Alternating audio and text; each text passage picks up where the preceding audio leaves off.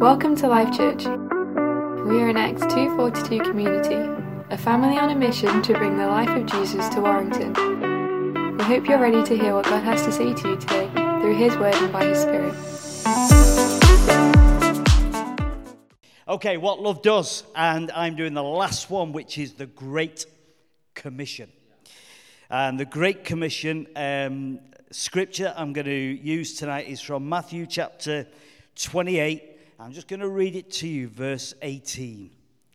And it says, "And Jesus came and told his disciples, I have been given all authority in heaven and on earth. Therefore, go and make disciples of all nations, baptizing them in the name of the Father and of the Son and of the Holy Spirit. Teach these new disciples to obey all the commands I have given you. And be sure of this, I am with you always, even to the end of the age."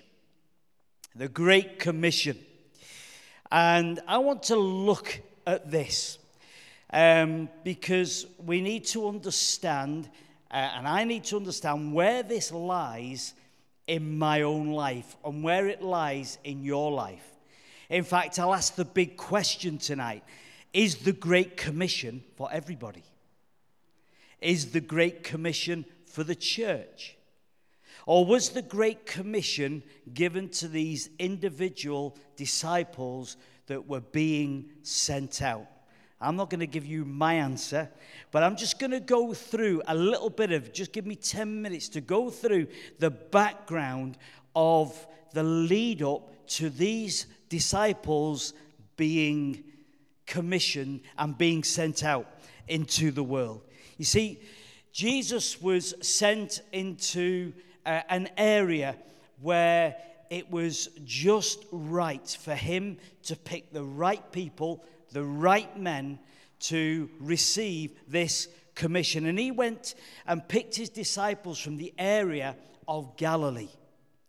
And Galilee is very often commented in the Bible as being full of commoners. They said the Galileans were common people. But a lot of this came from those that were from Jerusalem, further in the mountains, and they just looked on them as just being laborers, just being out by the sea, being fishermen, just being common people. But actually, when you study a little bit, the Galileans were the most committed and devoted people to the scriptures, to the Torah, and they were well known for their understanding of the Bible. And so Jesus was planted in this area so that he could deliver his message to these people that had a great understanding, because they were devoted to scripture, and most of the rabbis came from Galilee and around that area because of their upbringing. And these guys were great, and I think that one of the reasons why Jesus went to these fellas, because they lived by the sea. And one of the interpretations of Galilee is those that live by the way of the sea. And so they were relevant. They had an understanding of life. They saw trade coming in and out. They were conversing with lots of different people. And so they were very relevant in life. They were very up to date, whereas those back in Jerusalem were sort of in a huddle. And they were in a bubble, and that they just kept themselves to themselves, and they were just debating religion amongst themselves, whereas those in Galilee were just a different category of believers, because they were relevant and they had a great understanding. And the education process was called the Mishnah. So when they were 5 or 6 years old, they believed that they were ready for the Mishnah. That is for the education system of the Torah and understanding the Bible. And that's where a rabbi was given to a community to teach them and to help them understand the scriptures and the Torah. So they started at a very young age being educated and coming into an understanding of what the Bible was all about. And at the age of 12, what happened then is that they were ready to learn a trade or to help at home. So very often the girls would help around the home, and this is not being chauvinistic, that's just what happened back then. They helped around the home, and I was a house husband for a long time, so it's okay. I think I have a license to say it. They used to help around the home. The young lads used to get involved in the family trade. And as we know, Jesus himself worked with his father, Joseph, and was a carpenter. And so that's what happened. And they continued to learn the Torah, to learn the scriptures, and get involved in their trade and in their life skills. And then when they got between the age of 15 to 18, they had a choice to choose to be under a rabbi and to follow a rabbi. And very often it was the students that had done well, that had listened well, and had got to a level of education where that they could seek out a rabbi. And that was a very, very special relationship. And so a student can become part of the Talmudim. And so that young student would be a Talmud. And he would have a rabbi, a personal rabbi. And what I found interesting looking into this, that the most special students, a rabbi would come and choose them. And that's where Jesus, looking further down the road, went and chose the disciples. That's why they knew that it was very important. After they had gone through their teaching with Jesus, when he chose them and commissioned them, they knew that that was important because they were chosen by their rabbi to go and keep sending the message.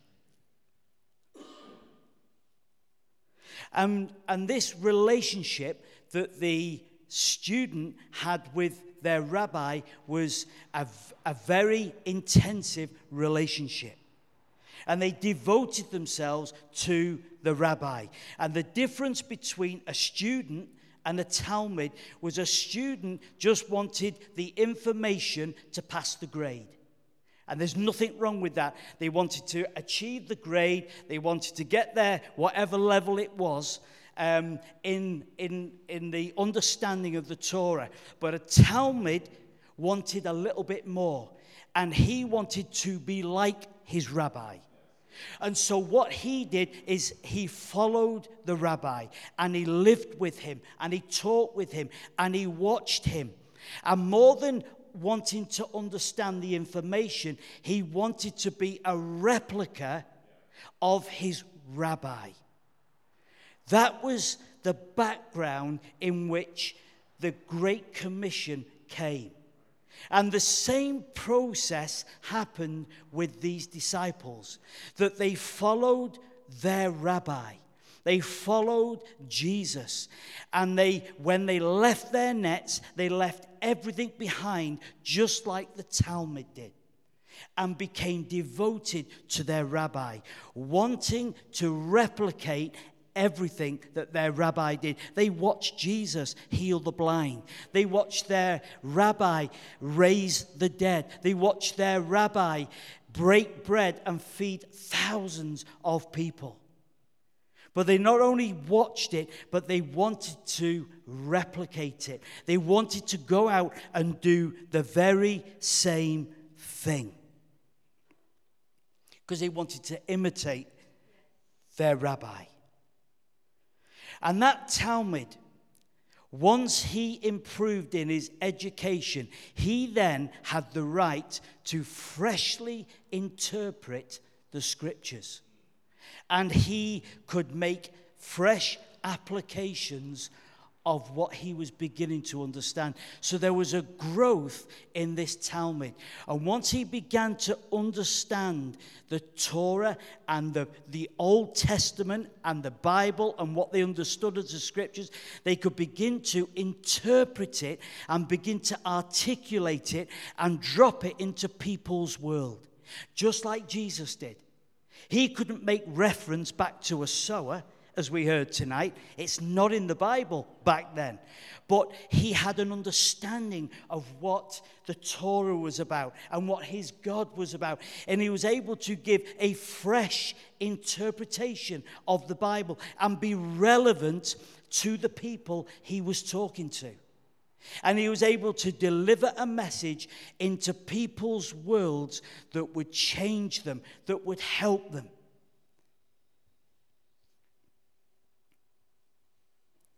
And at 30, the Talmud could then go and be a rabbi themselves.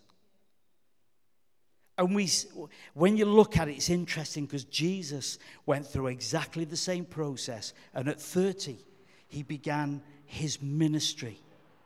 And so all his understanding was not just divinely given. He worked hard as a young man. He had to, because they all never had a copy of the Bible. They all never had a copy of the Torah. They had to memorize hundreds and hundreds of pages off by heart. And if they did need to remember something or go back, they had to go back to the synagogue and use the shared scroll. So it was important that they memorized. So Jesus spent time learning and educating himself. And this is what these disciples that were given the commission understood. And that's what they did. They came from that background. And then their rabbi dropped into their life and said, leave your nets and follow me. The Galileans were passionate, dedicated, and devoted. And Jesus dropped right into that environment. So when Jesus gave the Great Commission, it was of no surprise to these disciples. They knew it was coming. They knew it was coming because as of the rabbi-Talmud relationship, there would come a time when the rabbi would go and they would carry on spreading the same message. And so when Jesus said, I'm going to be taken from you, but I want you to go into all the world and preach the gospel, they knew exactly what it was about. Where does that now play out in my life today?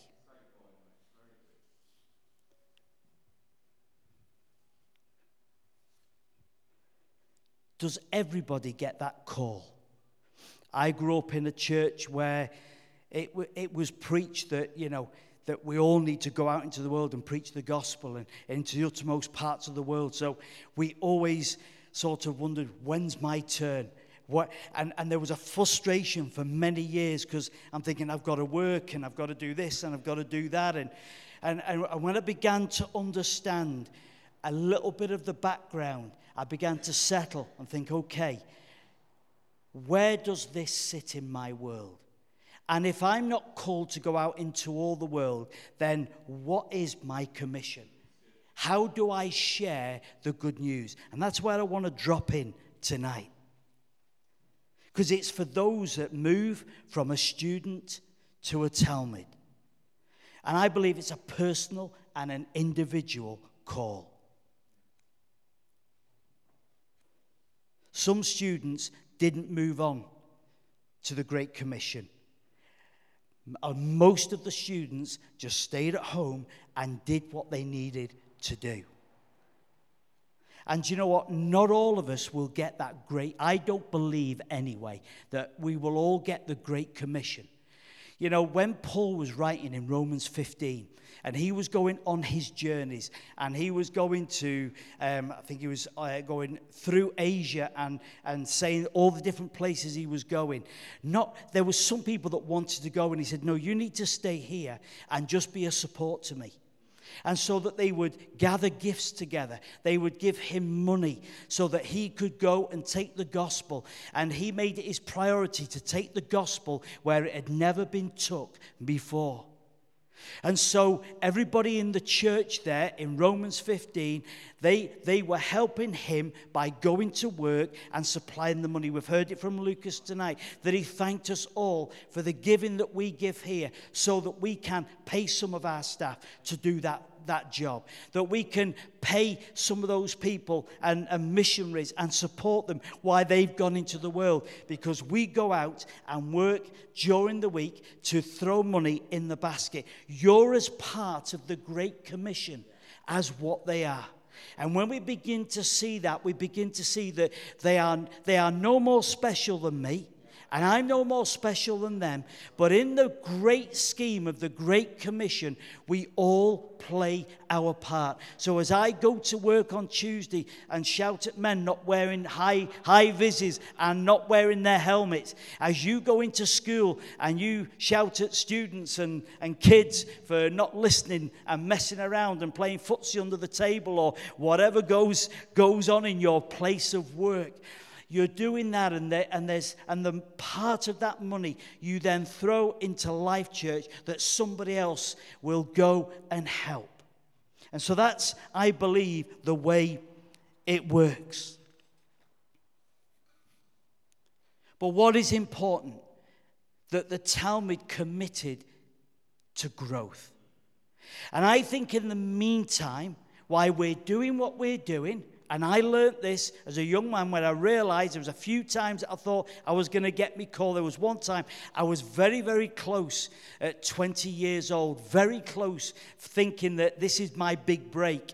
And then it all came tumbling down. The next minute, I was sat on 2 bags of plaster in the back of a rickety old white van with my head in my hands thinking, it's not happened again. It's all fell through, thinking that is the ultimate. But I realized then that was all part of my schooling.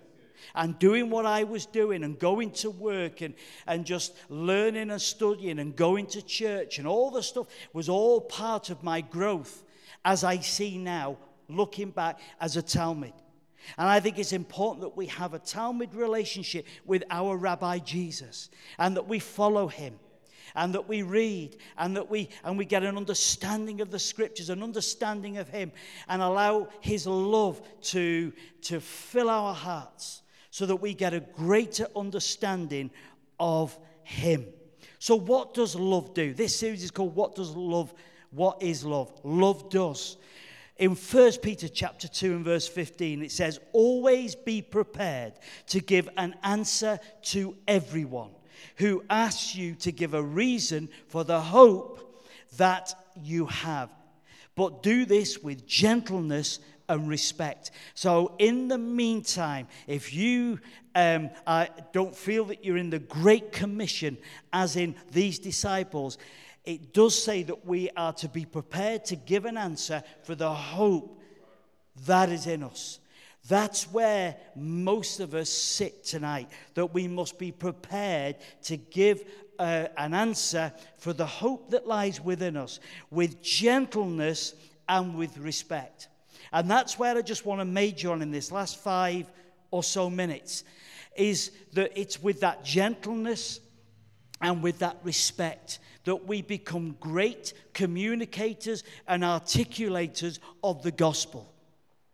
And we become great at showing the love of God and being able to explain it and to show it through our lives. And so as we grow in knowledge, wisdom, and understanding, we will, as the Talmud did, grow in its application. And the more that they understood and looked at their rabbi, they understood how to apply it into their everyday life. And as we grow, we begin to understand the fullness of the gospel, of all that God is, and begin to articulate it and to be and to connect with the people in our world. And as we grow, our identity and our vocabulary, it will speak for us. and we begin to express his love well in our life. Doesn't it say quite a few times, doesn't this man speak with great authority? Who is this man that speaks with great authority? When Jesus went around in the synagogues and he went around in the towns many times, who is this man? In fact, when he calmed the seas, what did they say? What manner of man is this that can speak to the storm and still the storm? There was something about him. There was something about the way he conducted his life, the way he spoke with authority, that they said, what kind of a person is this?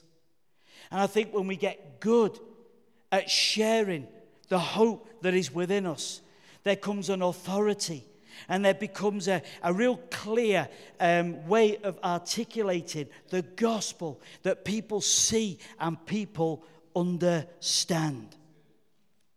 When Jesus was hung on the cross, he didn't do anything but bleed and die. But what was one of the last sayings that they said? Surely, this is the people that hung him on the cross. Surely, this was the Son of God. When they saw him die in agony, and when they heard him say, forgive these, for they do not know what they do. And when they saw that he'd actually gave himself up, rather than his legs being broken, they saw that he had surrendered his life and had given his life with so much dignity and so much authority that they turned around and looked at the cross, and they looked at Jesus and said, surely this was the Son of God, because of who he was and the way he hung there and the way he gave himself. And I think it's important for us to grow. Listen to my little saying here. Going without growing causes poor sowing. Let me repeat that because it's mine. Going without growing causes poor or bad sowing. And we need to grow. We need to grow in our understanding and in our relationship with him so that we can sow well into people's lives. Jesus was deliberate in his conversation and his communication. He was always deliberate. You know, it says that when Jesus hit the spot, when he met Zacchaeus, the Bible says he hit the spot. He knew where he was and what he was going to do. And it says that when Jesus hit the mark, he hit that cross on the ground, he looked up in the tree and he said, Zacchaeus, come down, because I'm coming to your house for tea. I feel like breaking out into a chorus here. He says, but I'm coming to your house for tea. Why did he say that? So simple. He didn't say, you filthy, rotten sinner. Everybody around here despises you. Everybody around here doesn't want you. No, he wasn't interested in all of that. He just said, I'm coming to your house for tea. Now remember, there was probably hundreds, probably thousands of people that wanted to hear that invite. This is the main preacher. This is the main man in the town, and there's probably lots of people that were more deserved for him to be at their table for tea. But he looks at this man who everybody despised, everybody hated. He was taking everybody's money, and he said, I'm coming to your house for tea. I wonder what that did in Zacchaeus' life. Because he knew that nobody wanted to know him. He knew he had to hang his head. He knew that he had to probably go around just being wary that someone's going to lynch him because he's taking too much money. And so he was an outcast, that no one liked him. He was despised. And yet in comes a man that says, I'm going to spend time with you. What a message to change a man's heart. So simple, so easy, and yet very often we miss great opportunities. Jesus was deliberate in the way he said his message.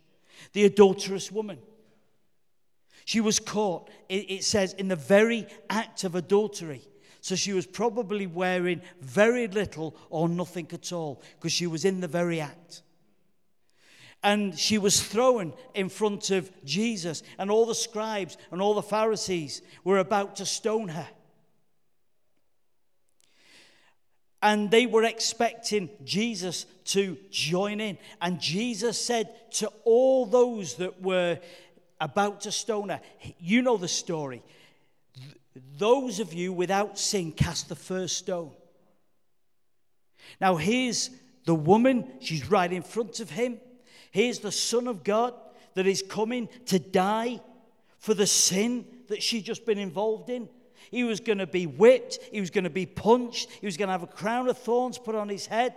He was going to be in so much agony for what she was doing and being caught in. And yet he wasn't interested in what she had done. He was more interested in the people that were making her feel filthy, rotten, and dirty. And he turned round to those scribes and Pharisees and the religious people. He says, the one without sin cast the first stone. And it says they all began to drop their stones. Thud, thud, thud, thud, one by one. And once Jesus had dealt with every single person that was making her feel exposed and making her feel worthless, they'd all gone. And Jesus said to her, woman, where are those that accuse you? And she turned around and said, they're gone. Now, I think she was probably ready to say, right, now let's deal with this sin. What did he say? Neither do I. Neither do I. What healing that must have brought to her heart. That the Son of God, this rabbi that she'd heard about, that had been raising the dead, that had been opening blind eyes, that had been opening deaf ears, that had been feeding thousands and thousands of people with a few fish and bread, said to her, I don't condemn you either. Sort yourself out and don't live like that anymore. It's no good for you. He met the woman at the well. Just an ordinary conversation. And in that conversation, he sort of exposed what was going on in her life. And yet, right in that simple situation, she found forgiveness. He brought forgiveness and soundness into her life. And she went back into the village and said, come and hear a man that told me everything that I'd ever done is washed and forgiven. What encounters Jesus had. Because he was deliberate with everything he said and done. Jesus fed the crowds. He did it all with meaning. There was deep meaning and purpose. You look into the feeding of the 5,000, the feeding of the 4,000. There's deep meaning hidden in them. Not just the fact that people were fed, but there was meaning with the baskets that was left over. And people understood and got the message that he was bringing to that generation. Look at Lazarus. Waited till he died. A message came to him, come to Lazarus. He's about to die. Jesus delayed. Jesus delayed the moment. And when he turned up, everybody thought it was too late. But Jesus knew that he'd arrived right on time. And of course, we know the story that he brought Lazarus back to life. Everything he did had meaning, and he did deliberate and communicated well. Listen, cheap comments and just throwing scriptures at people and just saying sayings to people are not helpful. And sometimes you can be so guilty of that, of being either passive or just throwing something at people rather than coming out with something that's meaningful. And I used to be so good at that. As a young man, I was in my first church, I was called Little Bonky. because I was quite radical back then. And we used to go into the geriatric ward of the hospital every other Sunday afternoon. And I remember one particular Sunday, and I was preaching in the geriatric ward, and one of the old men had died right while I was preaching.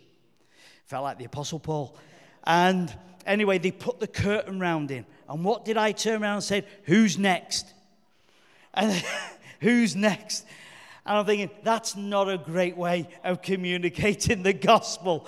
But I'm thinking, I'm going to take this opportunity. And there was relatives crying and everything else. And here's a little man shouting out in the hospital, who's the next one to die? Because you need saving. You need you need Jesus. There's a better way of communicating.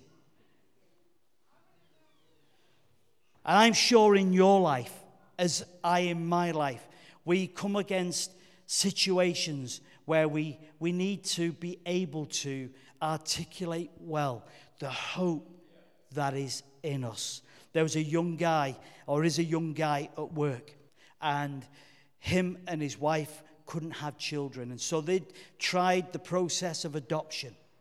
And for 4 years, nearly 5 years, they'd gone through this long process of adoption.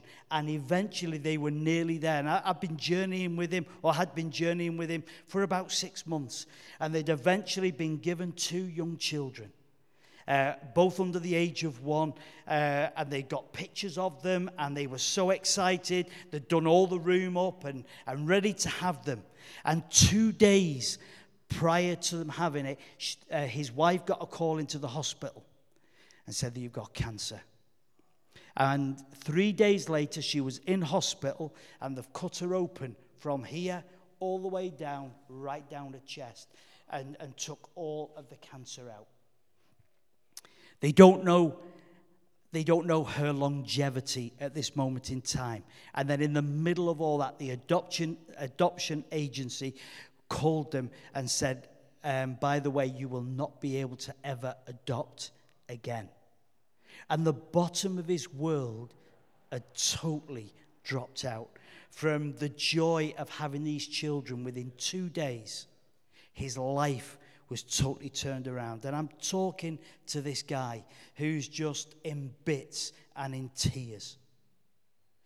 And when we're dropped into those situations, we need something good to give. There's another guy at work, and during the pandemic, he lost his mum, then he lost his dad, and then 4 months later, he lost his wife and left with his 2 teenage boys. And he stood in front of me and saying, Paul, what the heck?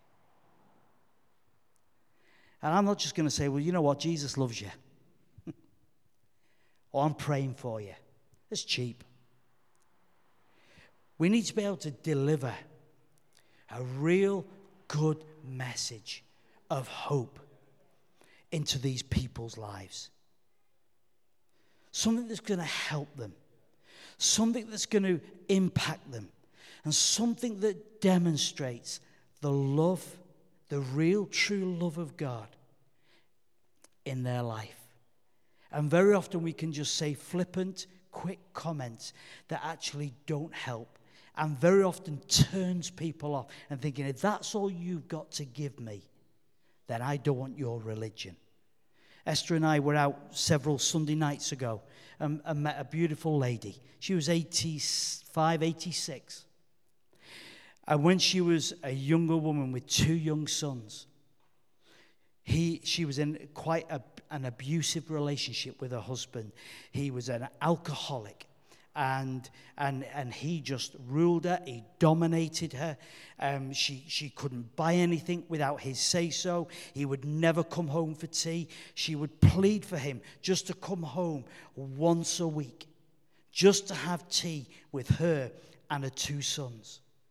And he said, no, because once I have me tea, I don't want to drink. And so he would never come home, but restricted every movement in her life.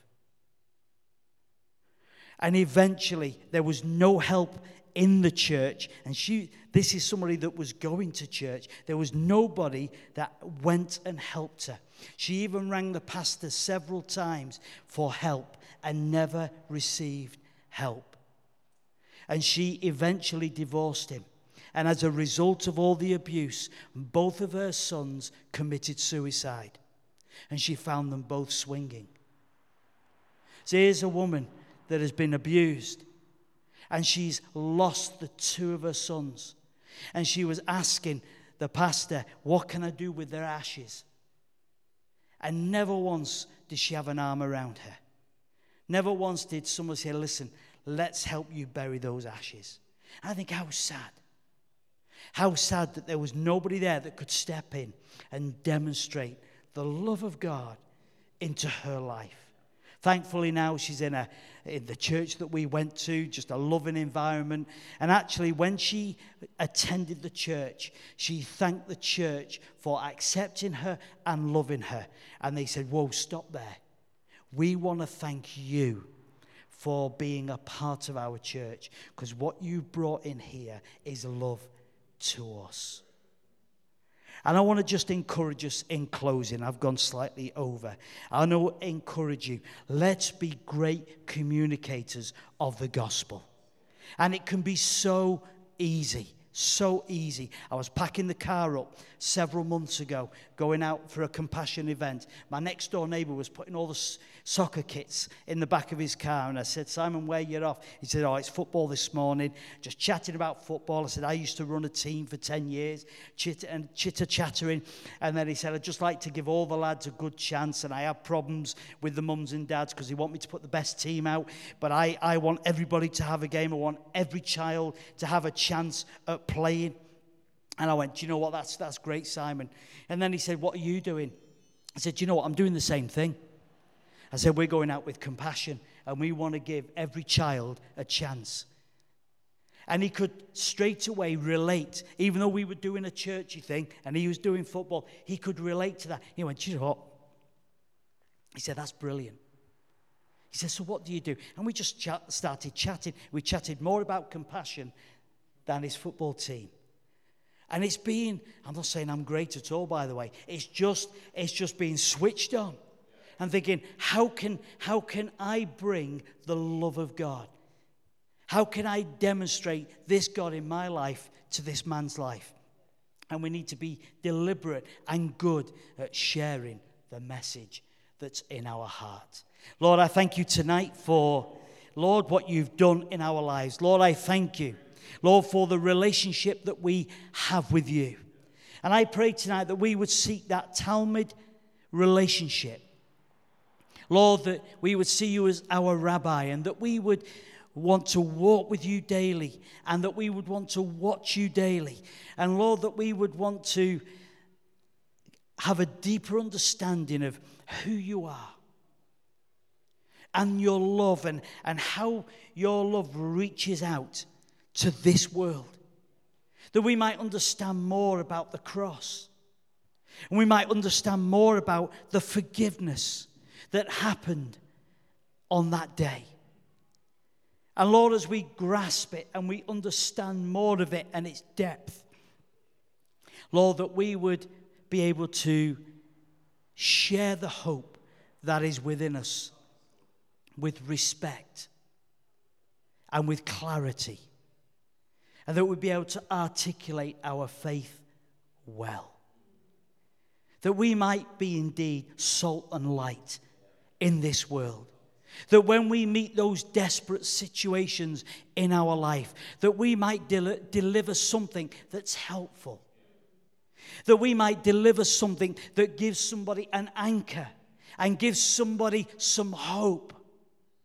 And that they might see that there is a hope in our life and a peace in our life that passes understanding, but it keeps our mind in the knowledge of Him.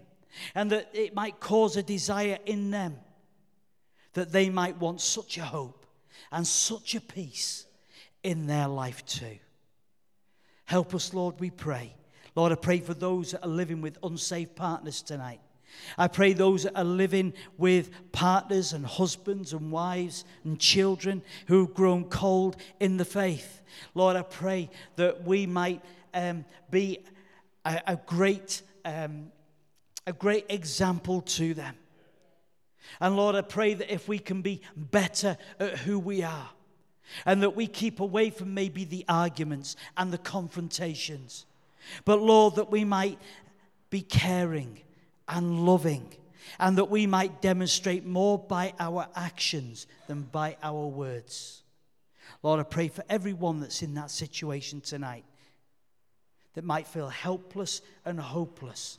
Lord, I pray, Lord, a special blessing on those as they move back into that situation, that home life tonight. Lord, that you would just draw close to them, and that they would understand and maybe see clearer how that they can be and express the hope that is within them.